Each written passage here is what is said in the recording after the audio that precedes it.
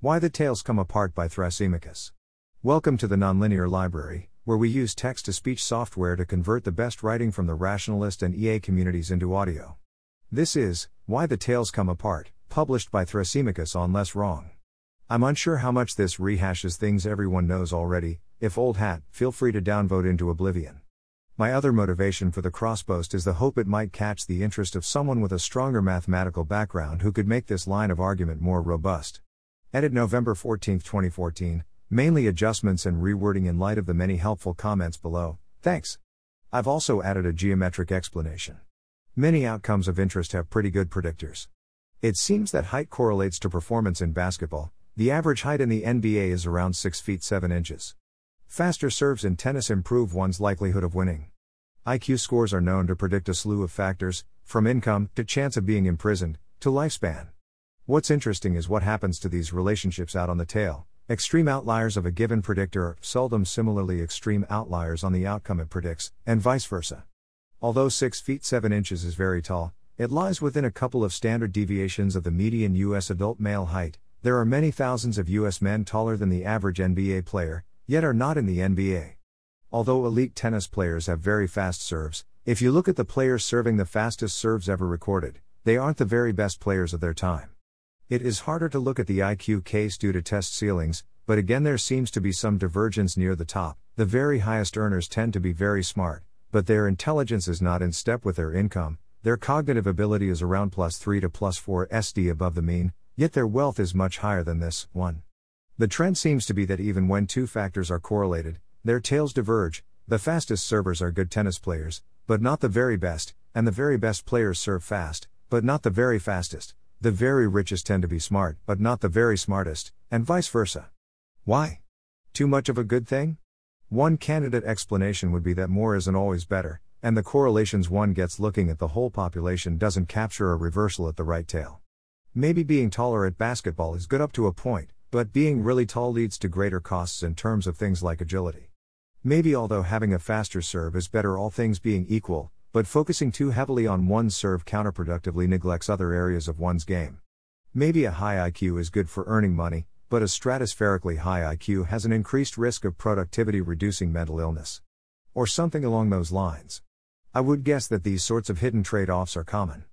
But, the divergence of tails seems pretty ubiquitous. The tallest aren't the heaviest, the smartest parents don't have the smartest children, the fastest runners aren't the best footballers, etc., etc., and it would be weird if there was always a too much of a good thing story to be told for all of these associations. I think there is a more general explanation. The simple graphical explanation. Inspired by this essay from Grady Towers. Suppose you make a scatter plot of two correlated variables. Here's one I grabbed off Google, comparing the speed of a ball out of a baseball pitcher's hand compared to its speed crossing the plate. It is unsurprising to see these are correlated. I'd guess the R² is greater than 0.8. But if one looks at the extreme end of the graph, the very fastest balls out of the hand aren't the very fastest balls crossing the plate, and vice versa. This feature is general. Look at this data, again convenience sampled from Googling scatterplot, of this, or this, or this. Given a correlation, the envelope of the distribution should form some sort of ellipse, narrower as the correlation goes stronger, and more circular as it gets weaker, too. The thing is, as one approaches the far corners of this ellipse, we see divergence of the tails. As the ellipse doesn't sharpen to a point, there are bulges where the maximum x and y values lie with submaximal y and x values respectively. So this offers an explanation why divergence at the tails is ubiquitous. Providing the sample size is largish, and the correlation not too tight, the tighter the correlation, the larger the sample size required, one will observe the ellipses with the bulging sides of the distribution. 3. Hence the very best basketball players aren't the very tallest, and vice versa, the very wealthiest not the very smartest, and so on and so forth for any correlated x and y. If x and y are estimated effect size and actual effect size, or performance at t and performance at t plus n, then you have a graphical display of winner's curse and regression to the mean. An intuitive explanation of the graphical explanation. It would be nice to have an intuitive handle on why this happens, even if we can be convinced that it happens. Here's my offer towards an explanation. The fact that a correlation is less than 1 implies that other things matter to an outcome of interest. Although being tall matters for being good at basketball, strength, agility, hand-eye coordination matter as well, to name but a few. The same applies to other outcomes where multiple factors play a role. Being smart helps in getting rich, but so does being hardworking, being lucky, and so on. For a toy model, pretend that wealth is wholly explained by two factors, intelligence and conscientiousness. Let's also say these are equally important to the outcome, independent of one another, and are normally distributed. 4. So, ceteris paribus, being more intelligent will make one richer, and the toy model stipulates there aren't hidden trade-offs. There's no negative correlation between intelligence and conscientiousness, even at the extremes. Yet the graphical explanation suggests we should still see divergence of the tails. The very smartest shouldn't be the very richest. The intuitive explanation would go like this: start at the extreme tail, plus 4 SD above the mean for intelligence, say. Although this gives them a massive boost to their wealth, we'd expect them to be average with respect to conscientiousness. We've stipulated they're independent. Further, as this ultra-smart population is small, we'd expect them to fall close to the average in this other independent factor. With 10 people at plus 4 SD, you wouldn't expect any of them to be plus 2 SD in conscientiousness. Move down the tail to less extremely smart people, plus 3 SD say. These people don't get such a boost to their wealth from their intelligence, but there should be a lot more of them. If 10 at plus 4 SD, around 500 at plus 3 SD, this means one should expect more variation in conscientiousness. It is much less surprising to find someone plus 3 SD in intelligence and also plus 2 SD in conscientiousness, and in the world where these things were equally important, they would beat someone plus 4 SD in intelligence but average in conscientiousness. Although a plus 4 SD intelligence person will likely be better than a given plus 3 SD intelligence person, the mean conscientiousness in both populations is 0 SD, and so the average wealth of the plus 4 SD intelligence population is 1 SD higher than the 3 SD intelligence people. The wealthiest of the plus 4 SDs will not be as good as the best of the much larger number of plus 3 SDs. The same sort of story emerges when we look at larger numbers of factors, and in cases where the factors contribute unequally to the outcome of interest. When looking at a factor known to be predictive of an outcome, the largest outcome values will occur with submaximal factor values. As the larger population increases the chances of getting lucky with the other factors. So that's why the tails diverge. A parallel geometric explanation. There's also a geometric explanation. The R-square measure of correlation between two sets of data is the same as the cosine of the angle between them when presented as vectors in n-dimensional space. Explanations, derivations, and elaborations here, and here. 5. So here's another intuitive handle for tail divergence. Grant a factor correlated with an outcome, which we represent with two vectors at an angle theta, the inverse cosine equal the R-squared. Reading off the expected outcome given a factor score is just moving along the factor vector and multiplying by cosine theta to get the distance along the outcome vector. As cos theta is never greater than 1, we see regression to the mean. The geometrical analog to the tails coming apart is the absolute difference in length along factor versus length along outcome. Vertical bar factor scales with the length along the factor. The gap between extreme values of a factor and the less extreme values of the outcome grows linearly as the factor value gets more extreme.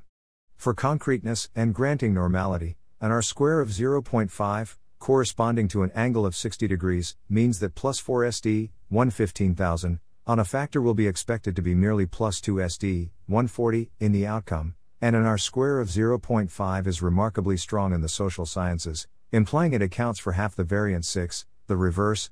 Extreme outliers on outcome are not expected to be so extreme. An outlier on a given contributing factor follows by symmetry. End note. EA relevance. I think this is interesting in and of itself, but it has relevance to effective altruism, given it generally focuses on the right tail of various things. What are the most effective charities? What is the best career? Etc. It generally vindicates worries about regression to the mean or winner's curse, and suggests that these will be pretty insoluble in all cases where the populations are large, even if you have really good means of assessing the best charities or the best careers so that your assessments correlate really strongly with what ones actually are the best. The very best ones you identify are unlikely to be actually the very best, as the tails will diverge. This probably has limited practical relevance. Although you might expect that one of the not estimated as the very best charities is in fact better than your estimated to be best charity, you don't know which one, and your best bet remains your estimate. In the same way, at least in the toy model above, you should bet a 6 feet 11 inches person is better at basketball than someone who is 6 feet 4 inches. There may be spread betting or portfolio scenarios where this factor comes into play. Perhaps instead of funding AMF to diminishing returns when its marginal effectiveness dips below charity number 2, we should be willing to spread funds sooner. 6. mainly, though, it should lead us to be less self-confident. 1. Given income isn't normally distributed, using SDs might be misleading. But non-parametric ranking to get a similar picture: if Bill Gates is +4 SD in intelligence, despite being the richest man in America, he is merely in the smartest tens of thousands. Looking the other way, one might look at the generally modest achievements of people in high IQ societies, but there are worries about adverse selection. 2. As Shepard notes below, this depends on something like multivariate CLT. I'm pretty sure this can be weakened. All that is needed, by the lights of my graphical intuition, is that the envelope be concave. It is also worth clarifying the envelope is only meant to illustrate the shape of the distribution, rather than some boundary that contains the entire probability density, as suggested by Homunk. It is in PDF isobar where probability density is higher inside the line than outside it. 3. One needs a large enough sample to fill in the elliptical population density envelope, and the tighter the correlation, the larger the sample needed to fill in the submaximal bulges. The Old Faithful case is an example where actually you do get a point, although it is likely an outlier. 4. It's clear that this model is fairly easy to extend to greater than 2-factor cases, but it is worth noting that in cases where the factors are positively correlated, one would need to take whatever component of the factors which are independent of one another. 5. My intuition is that in Cartesian coordinates the r-square between correlated x and y is actually also the cosine of the angle between the regression lines of x on y and y on x, but I can't see an obvious derivation, and I'm too lazy to demonstrate it myself. Sorry. 6. Another intuitive dividend is that this makes it clear why you can buy r-squared to move between z-scores of correlated normal variables, which wasn't straightforwardly obvious to me. 7. I'd intuit, but again I can't demonstrate. The case for this becomes stronger with highly skewed interventions where almost all the impact is focused in relatively low probability channels, like averting a very specified existential risk. Thanks for listening. To help us out with the Nonlinear Library or to learn more, please visit nonlinear.org.